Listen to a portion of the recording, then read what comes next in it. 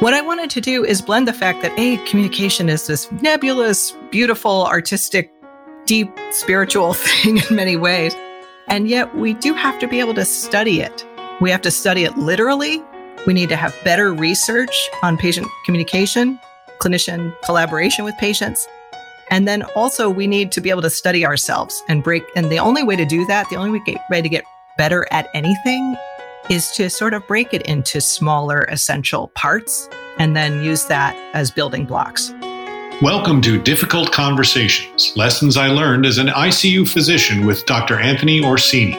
Dr. Orsini is a practicing physician and president and CEO of the Orsini Way. As a frequent keynote speaker and author, Dr. Orsini has been training healthcare professionals and business leaders how to navigate through the most difficult dialogues. Each week, you will hear inspiring interviews with experts in their field who tell their story and provide practical advice on how to effectively communicate.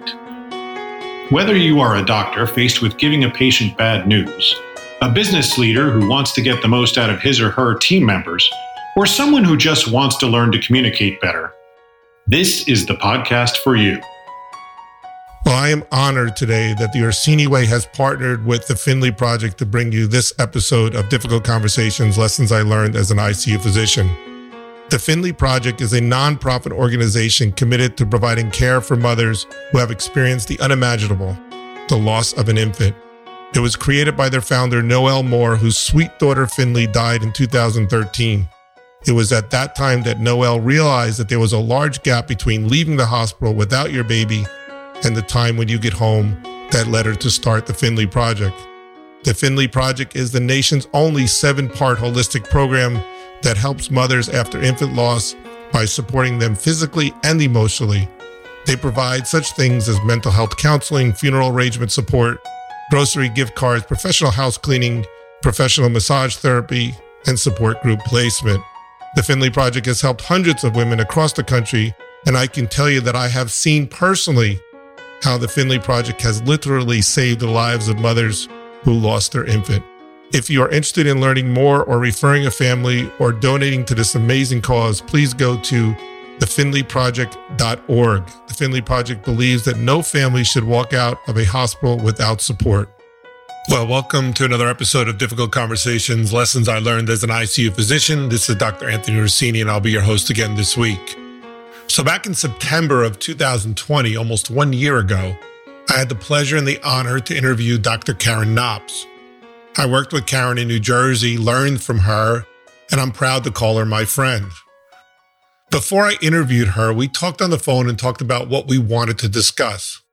It quickly became obvious to me that Karen had so much insight and so much knowledge in the field of communication that it would be impossible to cram that into a 45-minute interview. So that week, I did 2 interviews with Karen.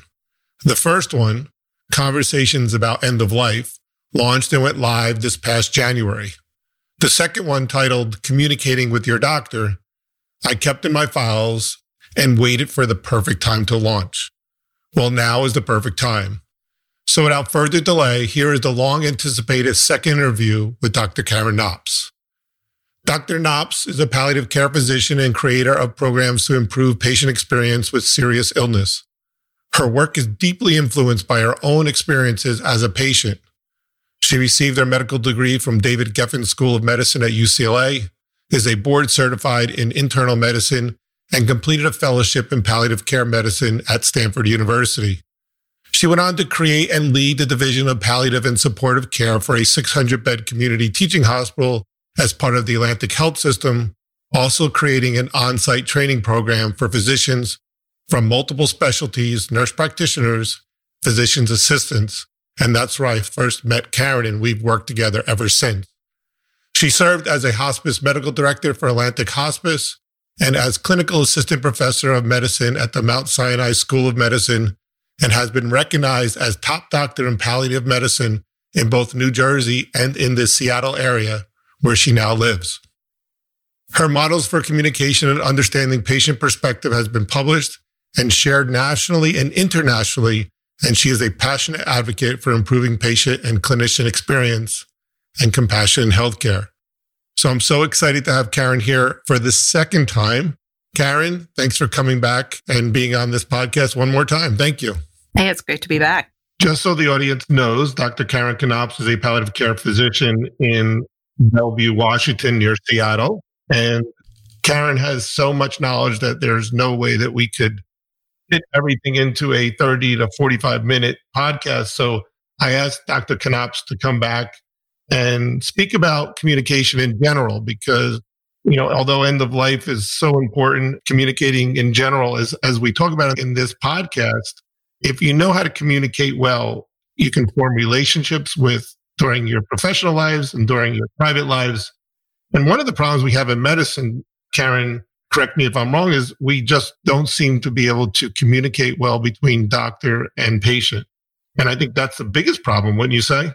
If you ask patients, I would say they would definitely agree with that. Yes. I do a lot of work with patient experience, and I started the It's All in the Delivery program. And the All in the Delivery program hypothesis was many years ago when we first started was that we can improve the patient experience solely by teaching every person in a hospital that has any interaction with a patient how to communicate, how to form, my favorite word is relationship. And we showed a 60% improvement in patient satisfaction rankings, not by changing the walls of the room, not by making the cushions more comfortable in the emergency room, not by putting big screen TVs, by doing nothing but teaching communication. And so it is the number one predictor of patient satisfaction. It's the number one predictor of loyalty. A good patient experience and good communication can predict malpractice, can predict medical errors. It's such an important topic. And I know you have a program called Ascend. Mm-hmm. And I wanted to bring you back here today because I think this is so important. And this is a great program that you started. And I think it's a framework. And regardless of what framework that anyone uses, it's important that they have some type of guidance. And with your Ascend program, it really works on both ways, right? It works for the patient and the clinician, correct? That's right. That's right. So if you don't mind just telling us a little about what is Ascend and teach the audience what it means and how it can help them. Some of my audience are healthcare professionals and others are not, but sooner or later, we're all patients, right? Yeah. Everybody's a patient sooner or later. I would say too, with communication, with this tool, as I created it, I wanted it to actually not be specific to healthcare. And that was actually pretty important to me. One of the themes, going back to why did I bother with any of this, is, boy, we use communication every single day, not just in medicine, but to get what we need wherever we go. And it's not just medical conversations that often are difficult for people. You and I were talking a lot last time about the state of the United States, or the state of just our ability to talk to people with different perspectives. It's such an important thing in order to have meaningful collaboration. And I think that's what we're really striving for in healthcare. We say that we want to have partnership with patients, but that's not what patients feel a lot of times when they're in the exam room. And it's very important because I think if you go back in history in medicine, and there's a great book that most clinicians know, How Doctors Think, it's called. And it speaks about how physicians think or are trained to think in algorithms. Yes. And there's no active listening. It's, okay, does your left leg hurt? No. Yes. Go to the next step. Does your right leg hurt? No. And then the patient could be speaking all he or she wants to, and we're not listening. And so I think your tool is so important. So just tell us about it. So back when I was to go way back, you and I talked a lot last time about the fact that we both started out as patients. That's what got us interested in medicine. And also talked about the fact that we were young patients trying to navigate pretty adult conversations sometimes and feeling pretty overwhelmed. So that part of my background has never left. So when I went through medical training, one of the things that struck me is how hard it was to learn communication skills. We were kind of put in groups. We worked with standardized patients. I went to a wonderful medical school that I think was pretty evolved for the time. And I just found that I could not break this down for myself. I could not self-coach. I could kind of do the workshop experience, but then when I was in the exam room, I didn't really have any set process the way I did for studying and learning, like the Krebs cycle. And here I don't use the Krebs cycle, but I had more skills for learning that because it looked like all the other learning I had done. And so What I wanted to do is blend the fact that communication is this nebulous, beautiful, artistic, deep, spiritual thing in many ways. And yet we do have to be able to study it. We have to study it literally. We need to have better research on patient communication, clinician collaboration with patients. And then also we need to be able to study ourselves and break. And the only way to do that, the only way to get better at anything is to sort of break it into smaller essential parts and then use that as building blocks. In my experience of teaching communication, I found I think there's about 15 to 20% of the population who are just good at it. They were born good at it. They don't even know why they're good at it. It's just like natural, right? And I always say, when you want to learn from somebody who's good at it, we often really look at the people who are bad at things, and that doesn't help. I think what looks is, so when you see someone at a party, someone who's really good at relationships, someone who can speak to a doctor very well, or a clinician who has this thriving practice. I have two clinicians here. One doctor is just as equally good clinically, and yet one of them is loved, is never sued. People love him. A lot of the people we speak to here are business people.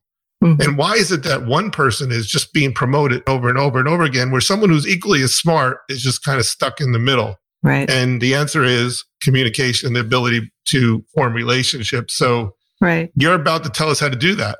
I will preface this by saying, I don't think I was naturally, when you met me, you said, oh, you were so good at this. I think a good person to learn from is someone who's a good student. I would not say that I was naturally good at communication, but I'm very good at pulling things apart because I was actually not a great natural student. So I became a good teacher of more complex topics. And I wanted this to be no different for the people out there who are becoming clinicians.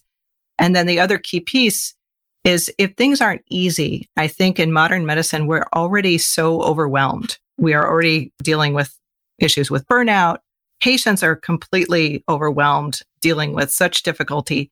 So it's like, how do we take as much pressure off of these poor people, all of them, clinicians, patients, everybody? How do we take as much off of them as we can? So that's where a lot of this came from. So to go way back, the idea of a framework did not originate with me. I was taught a framework specifically for breaking bad news, as it was told to me. So it was the SPIKES tool. You're maybe familiar with that acronym if you work in medicine. And as I was taught that in fellowship, I struggled with the fact I could only use it. It was really kind of designed just for that breaking bad news conversation. And I also kind of struggled with some parts of the mnemonic, and the word spikes didn't really resonate with me. So I wanted to try to design something that I could just use in a lot of different types of interactions that I could just adapt. And as long as I taught myself how to do the adaptation process, which I call the anticipation habit, that's as I refer to my website, that's a key starting place. And I think, Tony, you've taught that for a long time when we talk about communication. The key to empathy is sort of to begin before you go in a patient's room. Absolutely. Take that moment, really stop and focus and be fully present. Whenever I've had a not great interaction, when I go back, it's usually that I did not take that moment. I did not anticipate in a way that really served that interaction. And so I feel like that's that fundamental first step. All the other steps I'm going to talk about came from reviews of the literature. This is going back now 15 years ago, when I looked at all the literature on different types of interactions. I pulled out, what are the actual skills? What are the things that we're trying to create at each part of a conversation, common elements? And so I'll go over, there's basically 6 elements. I kind of clump them into groups of 2. I want to take a second here. One key here is I have trouble with mnemonics. Paradoxically, I find them hard to remember. I'm lazy, Tony. That's the bottom line. And so one of my things was, I want something I can just post in plain sight. And the other thing is, as I feel like the person with the hardest job is the patient. And it's not just the clinician who prepares. Even if they don't have a formal process, all patients have this period of anticipation that they have in the waiting room, or when they're in the exam room, or when they're, God forbid, stuck in the hospital wondering, when is the doctor going to come in? So we're all told to advocate for ourselves, but no one really tells us how. And you and I used to practice in New Jersey, and in New Jersey, advocating for yourself involves putting your finger in somebody's face. And, now, come on, Karen. Dropping some F-bombs. I'm a native New Jersey, and sometimes, but not always. So it is true. Like, how do you advocate and yet do it in a way that's going to be really effective and actually, again, honor the other person's perspective? It's not a competition, it's et cetera. So what I came up with was the acronym ASCEND. You can post it on a wall if you go to my website, free downloads if you want to use them in your practice. If you're a patient, I've done this as a talk for Sarcoma Foundation, Alzheimer's Foundation, caregivers, cancer survivors. So the patient part of it works quite well as well. But basically the common elements are, number one, to anticipate and look at how you anticipate. And notice, do I do this formally or am I always scrambling? Is there something I always forget? And I break anticipation kind of into three common skills. Do you have the skill to look at your own mindset? So what story am I telling myself? Do I have the right information to go in the visit? Am I prepared in that way? So that's the mindset. Then there's almost like doing that emotional check-in. You can call that a heart set. I heard that term, I think from a coach out there named Robin Sharma is where I heard it. I don't know if he's the originator of the term, but that's where I first heard it. But I thought that was kind of a good shift. Also a gut check, if you want to think of it that way. So mindset, your heart set, and then your assets. This is very underappreciated, I think, is what things do you have that can help you? Is it your colleague? If you're doing an interdisciplinary meeting, the joke I always make is, number one, get your asset in a chair, because sitting down is the key between a patient feeling heard or Yep. them feeling like you're talking over them and can barely be kind of bothered to check in. So using a chair, using your own body, remembering your physical presence, that can be an asset, or it can be something that sends completely the wrong message. And then even using a tool on the wall, like I said, you can post the ASCEND acronym there in the room. You don't have to remember everything. You just have to come in with that intention. What I love about your podcast, you always start with that promise. I really feel like that's an anticipation step. You just want to set the stage for what's about to come and get everyone kind of in the same headspace. So you do that so well. So that's anticipate. That's number one. And the next common theme is we start by giving context. So this is when I always say there's an outside anticipation, and then in the room, you're still anticipating. This is when you're acknowledging the patient, acknowledging whoever's present, and then kind of announcing what's the agenda, what's your role, that kind of thing needs to start at the outset. So that's also the shared anticipation that happens in the room. And by the way, I'll interrupt you for 1 second. For those people that are not in healthcare, we had Claude Silver, who's the chief heart officer for VaynerMedia. And Claude Silver and I discussed difficult conversations that we have in business. And she had given some advice to the young millennial who wants to go into the boss's office to discuss, I think I deserve a raise or however, and she puts it so beautifully. But as you're speaking, I'm thinking, these are just great points for someone in business. I need to go into my office and I need to go speak to my boss. Well, let's anticipate. Let's think about what my assets are. Let's pay attention to our body. In my book, I use the acronym program, and it works very similar. That's an asset itself. Yeah. So, and that works for patient satisfaction, everyday life, et cetera. The important thing is that these are all ways of learning how to do this. So I just want to bring up, as you're speaking, even though you're speaking from a physician, you might be a millennial out there who thinks they're underappreciated by their boss. This is going to help you too. So pay close attention. It's the mindset thing. There's whole areas of self-help and personal growth around just mindset. And so I think if you don't have that first part right, the rest of it is not going to help as much. So you're done. And to your point, I think I mentioned this last time. I gave this presentation for a bunch of, I think it was a pediatric, it was like sort of a national pediatric palliative care group. We kind of threw this in, and the comment was, I really need this when I go to speak with administration, because that's the conversation I most struggle with. I gave a lecture out in Oklahoma one day, and a young woman, I spoke about program and Breaking Bad News and how to do conflict resolution. And there was a young lady who kind of stayed back until after all the questions were over. And she came up to me. She was kind of shy, and she said, I just got married 6 months ago. I feel like my husband should come to this lecture. Yeah. But the point is, these things work all the time. So that's your A. What let's anticipate. That's the first action you want to work with. And then early in the visit, the focus is on context. Where are we starting from? And I kind of think of these first two. It's like if you were to think of the whole thing as like a stoplight. At the top with the anticipate and the summary, kind of creating a shared summary together. Where are we? Let's just come to a full stop and agree. Where are we starting from? When I've observed lots of ICU conversations where doctors are trying to go in to discuss goals of care, this is the biggest place where we fall down, or even in informed consent conversations, is we'll assume that the patient has the same context that we do. And that's a really dangerous assumption. So in the healthcare setting, we try to teach the act of getting the summary is actually more of eliciting the summary. If you can, we want to be asking this person who's been going through the illness, tell me what you already understand about what's been happening, or tell me what's bringing you in today in your own words, and then really do not interrupt them. We want to be noticing, is this person have a very fluid way of talking? Do they really struggle with emotion as they're trying to tell their story? That's your chance to really understand, how do I help this person and where do we go next? It's this they talk about the golden first minute of the visit. You really just want to devote that full empathy to the person in front of you during that first minute. That's when you can build trust and really understand. So that's eliciting the summary. In absence of that, it's good to at least start with a good shared summary. Like, is it okay if I just tell you where I think we've been going? And then use that as a jumping off place. The reason I use the word summary, by the way, on the front end like this, I think it's important to understand that this is a skill. It's a summary of past events. So for example, when a patient comes in the office, they don't start, even if you're meeting them for the first time, well, I was born on October 22nd of 1944. I then blah, blah, blah.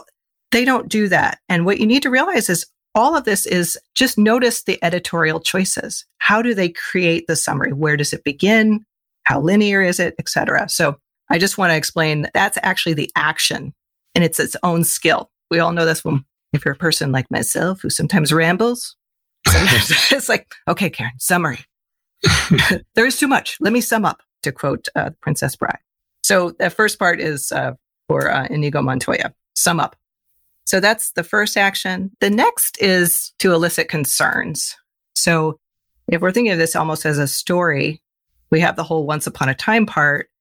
And I think you and I both do this, Tony. We try to train people to ask really deliberately, even if we think we know, you want to kind of hit the pause button and say, okay, can you tell me your biggest concern at this point before I go on? Because the key is you want to A, be able to address that if you can, put that top priority. But B, if it's not something you can address, you don't want this person to be sitting there fixated on that piece of information or wondering, are you going to talk about that or when you're going to talk about that? So you really want to draw that out. That's very important for conflict resolution. When I speak about that is you have to know what the person is upset about. Even now, I come to the hospital and anytime there's an unhappy mother or unhappy patient, it's always like, oh, good, Tony's here. Yeah. Go handle that, And again, I'm fine with it. I think it's a skill. But when I teach conflict resolution, I want to explain to the people that I'm teaching is that the patient might be complaining about something when it's actually not even about that. Totally. Sometimes it's just a control thing, right? They just wanted more control. And so you're exactly right. Asking them, what are your concerns? You may be blown away with that answer. Because it might be totally different. And sometimes it's more of a more emotional nature. Sometimes I'm a piece of information they're just missing that you really need to provide. Sometimes it's very past focused versus someone trying to jump way ahead. So it's an important thing to be able to do. It's like in the story, if you don't know who the villain is by the second act, you're not going to get very far. I also like, by the way, to use a concept of meta villains. So the patient's not bad. You're not bad. But you know what? Uncertainty is a real problem for people. Misalignment of priorities can be a real kind of villain within the relationship. So you kind of pick those things out. Is it ambiguity? I can't tell where this person's going, or maybe they haven't made up their mind yet. You can also then share your concerns. Okay. If we're going to use that model of breaking bad news. This is your point to say, gosh, can I tell you a concern that we've had as a team, and get permission to kind of share that news? Absolutely. The next technique is basically ASE. We're getting into exploring. That's really the main things that we're trying to explore are going to be any emotions that have come up. It's your chance to really dive deeper into that. If there are options, it's your chance to kind of say what the options are. Is this a situation where people make very different choices, or is there really kind of pronounced guidelines that we are actually recommending someone follow? You'd be amazed when they look at literature on shared decision-making. It's one of those things people don't know it took place. Like they didn't know they had choices. So exploring, you'd do a whole podcast on that, I'm sure. This is where, again, for assets is, do we have a decision aid that can help? Do we have a model? Do you have a whiteboard in the room? How does this person understand information? So that's when you want to get creative with the exploring step. So just to quickly kind of recap, you kind of set context. I'll steal from there's a gentleman named Nathan Gray out of Duke who talks about context, concerns, and counseling. We kind of, to make it even simpler, on the front end, you have anticipate, you have summarize, then you have concern sharing, then you have explore. And then finally, ideally at this point, you have some sense of what should be either recommended or what the person's leaning towards. And that's when you can create or even negotiate, if needed, next steps. So the N's for negotiate. Yeah. No, okay. N is for next steps, actually. Oh, next step. Which is chosen, you'd be amazed, in every business meeting, it naturally ends this way, people. So what are our next steps? So you want to be very solid if you can on those. And then the D is actually to document. We don't think of documentation as a communication skill, but more and more with open notes, with patient access to their own medical information in the electronic medical record, documentation is really a critical communication skill. And so that's something that needs to be taught, in my opinion. The other key is it's not just, again, the patient has their own experience of this. So what have we printed out for the patient? They are not going to remember. Studies show as they're walking to the parking lot, they lose 50%. A week later, they've lost most of what was said. So what can we really give them in terms of written or other types of recording, ways of documenting or recording the visit? So that's that skill. And then there's like a hidden D, which is debriefing. So you can go over everything with the patient. And then this is kind of creating the feedback loop for yourself. As you step out of the room, how'd that go? You can have a debriefing process for yourself. Communication is so important to life, as we said, but also to medicine. I'll throw a few stats at you that I'm sure you're already familiar with, but maybe the audience isn't. 71% of all malpractice lawsuits are due to communication errors. 81% of all malpractice lawsuits name communication in their top 3 reasons that they're suing. People don't sue physicians generally for poor outcomes. They sue physicians because they feel like they were let down or they didn't have a relationship. The American Bar Association has been quoted as saying, if you have a relationship with your doctor, you are unlikely to sue. The recommendation is that if a patient has a relationship with their physician, don't even bother because they're not going to, even if you prompt them to do so. And so if we can form relationships in between patients and doctors, I wonder if you see a difference, because I do. The older generation, my parents, father's 79 years old. He has a few medical problems, overall pretty healthy, but he'll go to the physician, he'll see the doctor, and I'll say, did you tell the doctor about your leg pain? And what does he say?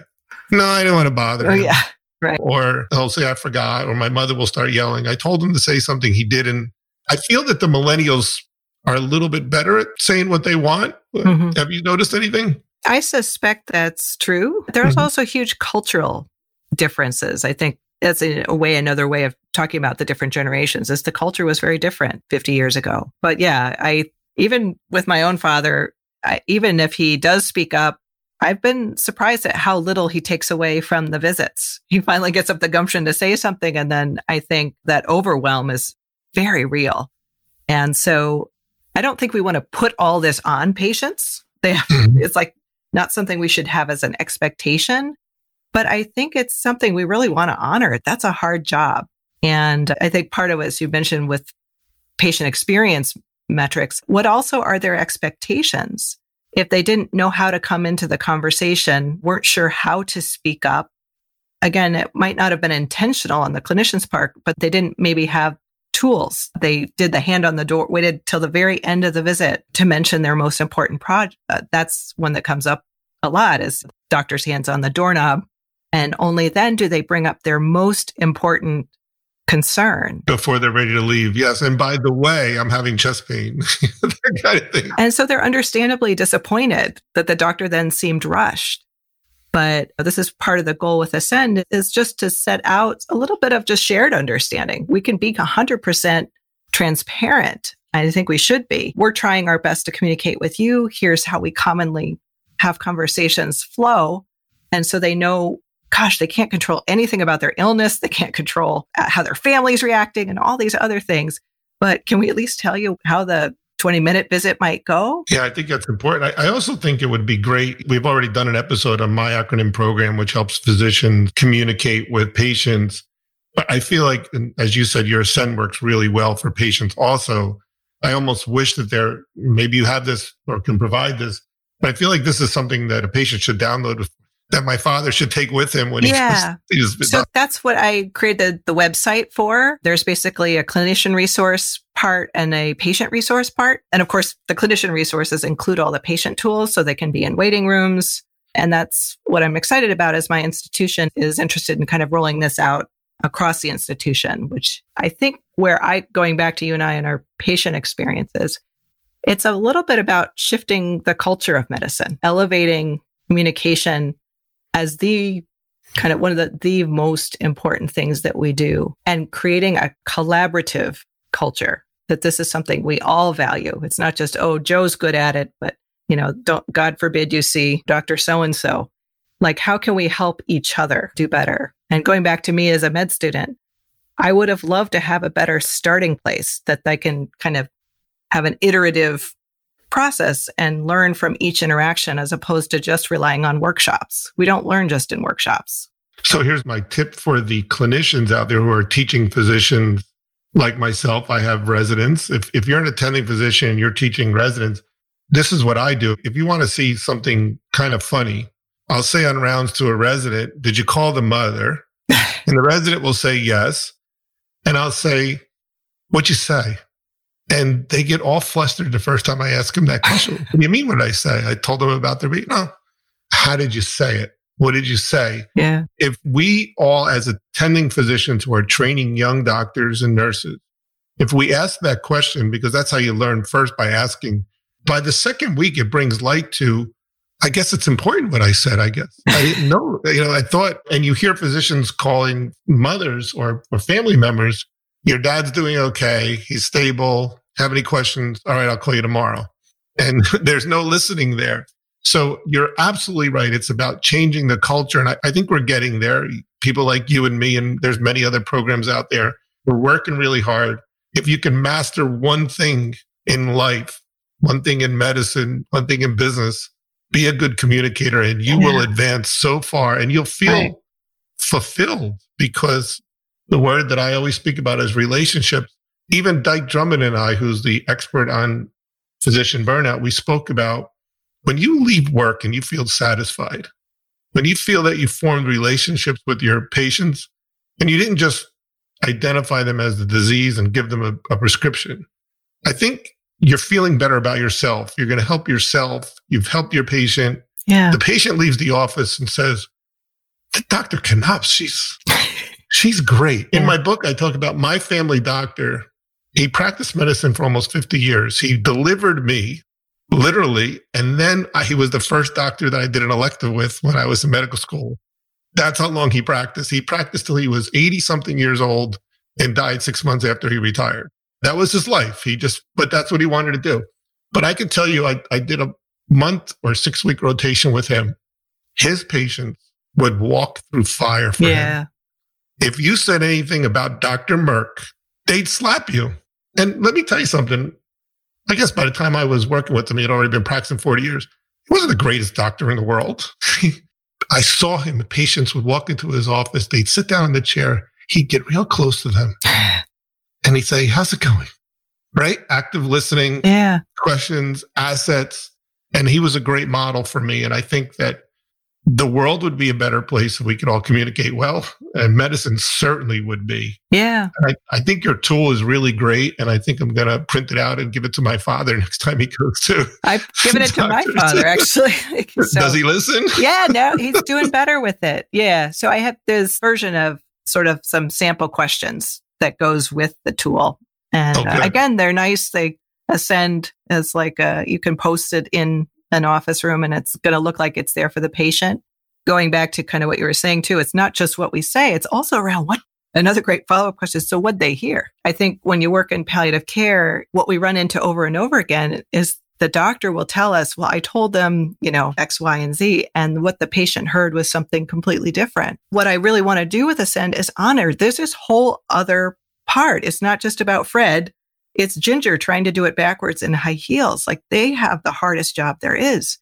And so if we're not honoring that role, we can't deal with healthcare disparities. We can't say we're trying to deal with trust and all this. We want to really honor everything that they're trying to do. So that's part of the message that I think is implicit in the tool. One last thing, as you were talking about organizations, burnout. I had this great conversation with Tate Schoenfeld. I don't know if you're familiar with him. He's done a lot of the great work on clinician burnout. He's now at Stanford. And he turned me on to this great article by a doctor named Suchman. And it was about organizations as conversations.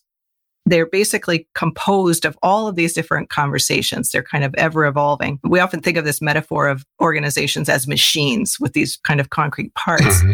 But really all it is this ongoing, evolving conversations. And I think if you want to have a great organization, great business, great marriage, you want to have all those pieces. Well, that was certainly some great advice. The Ascend tool is something I think everybody should look at. And if you're a patient or a clinician or someone and you want to download that Ascend tool or learn more about it, your website is anticipationhabit.com, correct? Yes. And if they want to get in touch with you, it's anticipationhabit@gmail.com. So I think I really want to thank you for all the knowledge that you've spewed out to everyone in such a short. This is something I'm sure it takes a lot longer to learn and very hard to do, but in 35 to 40 minutes. But I think your advice was so sound. And again, it doesn't matter if you're in healthcare, if you're out there in business, you're always going to be a patient. I pray that you'd get away with never being a patient, but that's not going to happen. And you'll always be a patient, but you also can use these tools to get ahead in business, to be a good manager, to be a good leader, and to be a good friend and a good spouse. So I want to thank you so much, Karen. 2 beautiful episodes that you've lent your time to. I want everyone to know how much I appreciate that. And I appreciate you. So thank you so much. Well, thank you so much, Tony. It's been great. If you like this podcast, please go ahead and hit the subscribe button, download, and leave a review. If you need to know more about the Orsini Way, you can visit us at theorsiniway.com. If you need to get in touch with me, you can visit me through my website or at Dr. Orsini at theorsiniway.com. That's Dr. Orsini at theorsiniway.com. Just remember, please, every Tuesday, a new episode drops at 5 a.m. So please go ahead and continue to listen, leave reviews. We listen and we read every single one of them. So thank you again for joining us. And I will see everybody on next Tuesday. Thanks, Karen. Thank you. Well, before we leave, I want to thank you for listening to this episode of Difficult Conversations, Lessons I Learned as an ICU Physician. And I want to thank the Finley Project for being such an amazing organization. Please, everyone who's listening to this episode, go ahead, visit thefinleyproject.org, see the amazing things they're doing. I've seen this organization literally save the lives of mothers who lost infants. So to find out more, go to thefinleyproject.org. Thank you, and I will see you again on Tuesday. If you enjoyed this podcast, please hit the subscribe button and leave a comment and review. To contact Dr. Orsini and his team or to suggest guests for future podcasts, visit us at theorsiniway.com. The comments and opinions of the interviewer and guests on this podcast are their own and do not necessarily reflect the opinions and beliefs of their present and past employers or institutions.